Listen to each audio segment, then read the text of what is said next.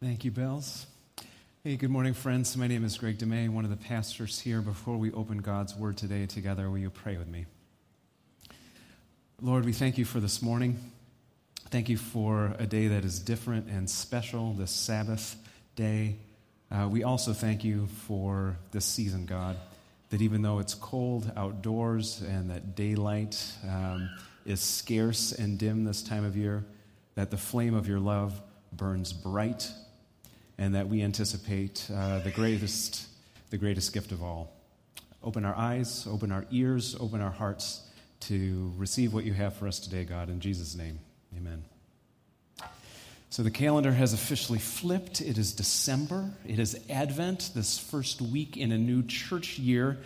At Elmhurst CRC this year, we are calling the month of Advent a month of mercy. Advent is a season of waiting, of anticipation, of longing for what we do not have yet, waiting for the mercy of God to come among us personified. In our worship services this month, one of the Old Testament prophets will be the key text in each of these services. Mostly they will be the minor prophets, but through these prophets, Lord willing, you will hear some major good news. Today's reading is from Jeremiah 33. This is what the prophet says. "The days are coming, declares the Lord, when I will fulfill the good promise I made to the people of Israel and Judah." In this opening sentence, the Spirit of God is setting the stage, anticipating something good. What is this good promise? What is God about to do for his people? His word says, "In those days and at that time, I will make a righteous branch sprout from David's line." This is the promise, a righteous branch. "He will do what is just and right in the land. And in those days, Judah will be saved and Jerusalem will live in safety. Prosperity and security and freedom will be abundant for God's people. And this is the name by which he will be called," if you would speak his name, "the Lord, our righteous Savior." Notice how many times in this short text the word righteous or right is used. It is not kindness. It is not niceness. It is the righteousness of God that God's word is trying to impress upon his people. What is righteousness? This is a weighty word that we don't often use in ordinary life. Righteousness. It is not just doing the thing you were supposed to do. It is not even just doing the right thing. For example, if I wash the dishes at home, that's the right thing to do. If I do it with a spiteful heart, that is no good. Righteousness does the right thing at the right time for the right reasons. Righteousness can only be done in the context of a loving relationship. It is not just doing what is right. Righteousness is doing what is right out of a heart of love and in relationship. In the Bible, righteousness has two necessary component parts. You might not like this. The two parts of righteousness are justice on the one hand and mercy on the other hand. I wish righteousness was just 100% mercy.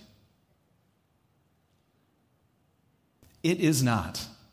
God is 100% righteous, and his righteousness always has the two sides of justice and mercy.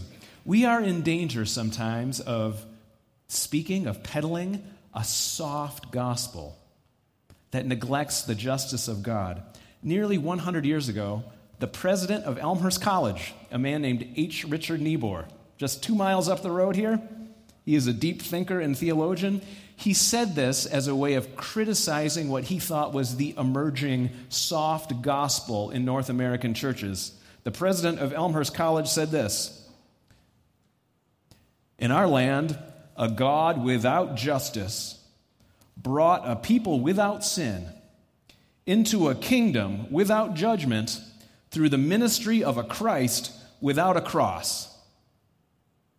Did you catch all that?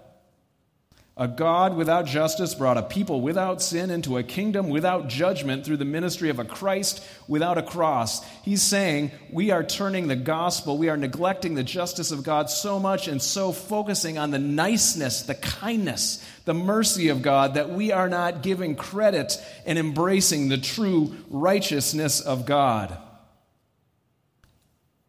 To paraphrase, God is not nice. God is not conventional. God is not safe. God is not boring. For those of you who are in younger years, God is not basic.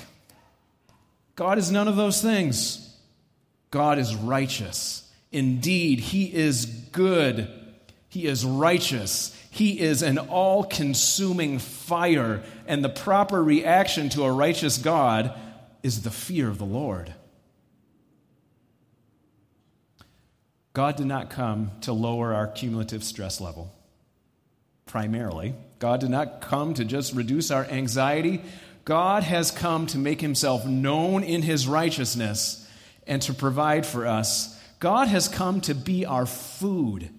Isn't that a strange thing to say? This is 100% true. God has come to be our food, to be our life-giving, all-sustaining presence. God is righteous, and friends, we are not. Not fully, anyways. We are all in process. Amazing grace. How sweet the sound. Oftentimes, I just sing that much of the song in my head. What a great line, right? But what's the next line? Amazing grace, how sweet the sound that saved a wretch like me. In those two lines, you have the righteousness of God. God's amazing mercy, and the fact that I am wretched apart from God and need justice and disciplining.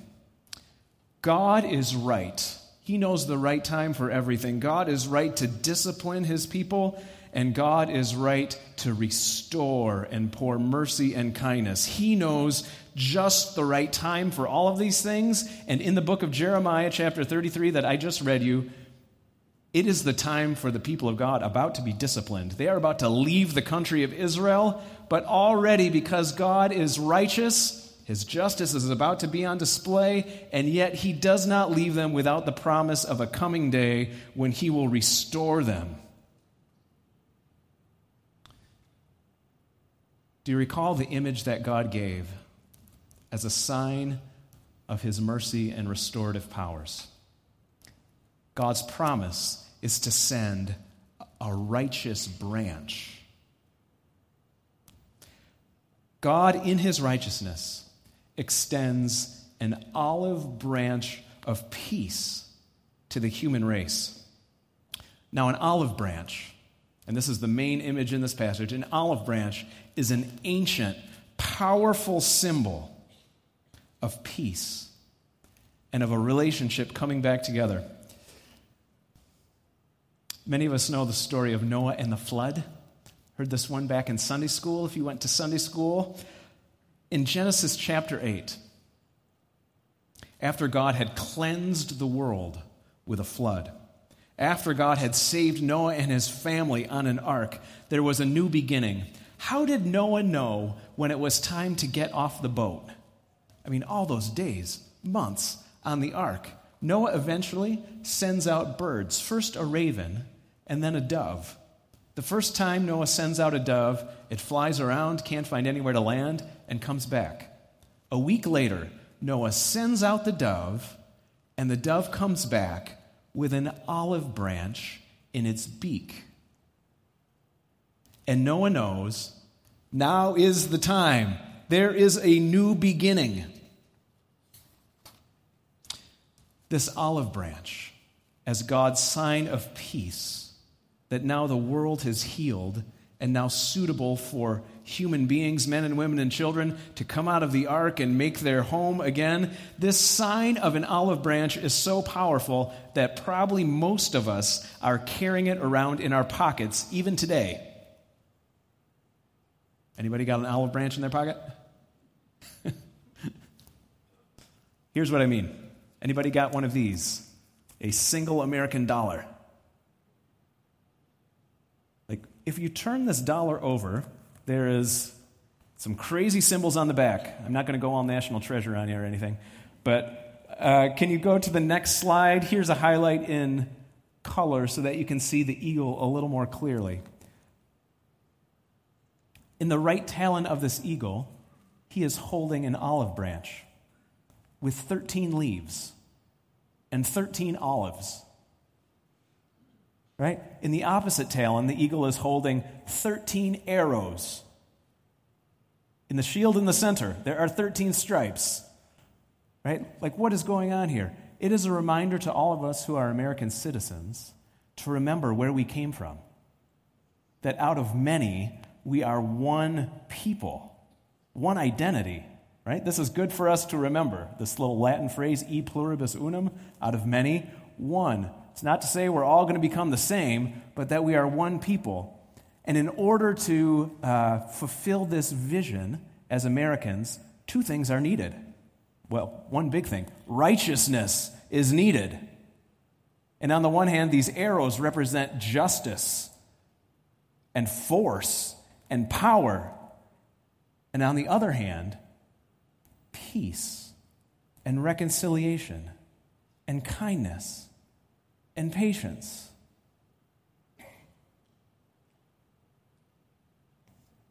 Americans believe in this so strongly that when the Apollo astronauts went up to the moon, they left a golden olive branch with 13 leaves and 13 golden olives on the surface of the moon.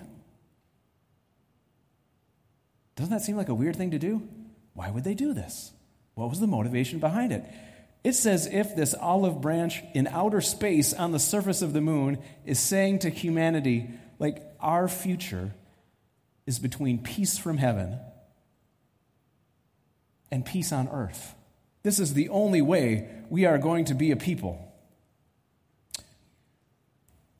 As kind of interesting as that might be, far more interesting is the branch mentioned in Jeremiah 33 itself.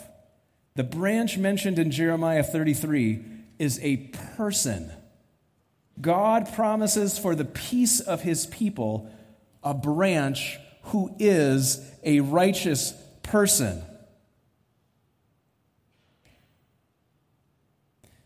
In this month of mercy, it's good for us to recognize that we live today in a day of golden opportunity. We live in an age that is characterized by the work of God's righteous branch, who is a person whose name is Jesus Christ. We live in an age where we number our very years from the birth of Jesus of Nazareth. It's not just a month of mercy. It's not just a year of mercy. We live in the era of God's mercy. Jesus is God's olive branch of peace to the human race. Jesus is God's olive branch of peace to you, sitting here today, if you will receive it, if you will have it. I would like to conclude by giving you 3 examples of God's mercy, possibly at work, right here and right now. Number 1, just a month in the future, coming to Chicagoland is a spiritual awareness initiative called Explore God. We've had folks in our community see Explore God signs on Metro trains. There's an Explore God sign up on Route 83 right now. There's a giant banner on a semi-trailer in our south parking lot today. Like, the signs are beginning to pop up around our community that God's mercy is in our midst and that it's worth talking about. Like, that's what this whole thing is all about.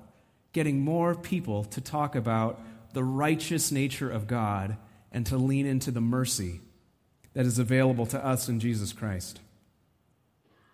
Secondly, probably most of us sitting here today may have a situation, a relationship that could use an olive branch of reconciliation. I would not recommend that you literally go out and find an olive branch and give one to someone. Usually in human relationships, here's how it works. If I'm having a bad day with my wife, Sarah, typically what happens is that one of us, after 2 hours of not being on the same page, will do something like this. One of us will reach over to the other and simply put our hand on the other one's hand. If you've been in a relationship for long enough, all it takes is a soft look in your eyes to extend an olive branch to another human being. Some of you who've been married for a while are smiling at this point, right? If you can do that in Jesus' name for someone in your life, to extend them an olive branch through your eyes, or through a physical touch, or through thoughtful, well-chosen words, that would be a beautiful thing for you to do as an act of worship to the one who came from heaven to earth as our personified olive branch. Finally, right here and right now today, friends, God is reaching out to you. God is reaching out to me. God is reaching out to all humanity. His ultimate goal is to bring us home to his table. Remember the end of Psalm 23? He prepares a table before me, and I will dwell in the house of the Lord forever. Better than the best Christmas party, better than the best family gathering, better than the best fire roaring in a perfect fireplace. Like the best gathering is when God sets the table and in his righteousness and in his mercy assembles people like you and me to eat together as a sign of peace. This is the table where all of those whom God loves anyhow are free to assemble and taste and see just how merciful God is toward us. God is not nice. He is righteous. He is good.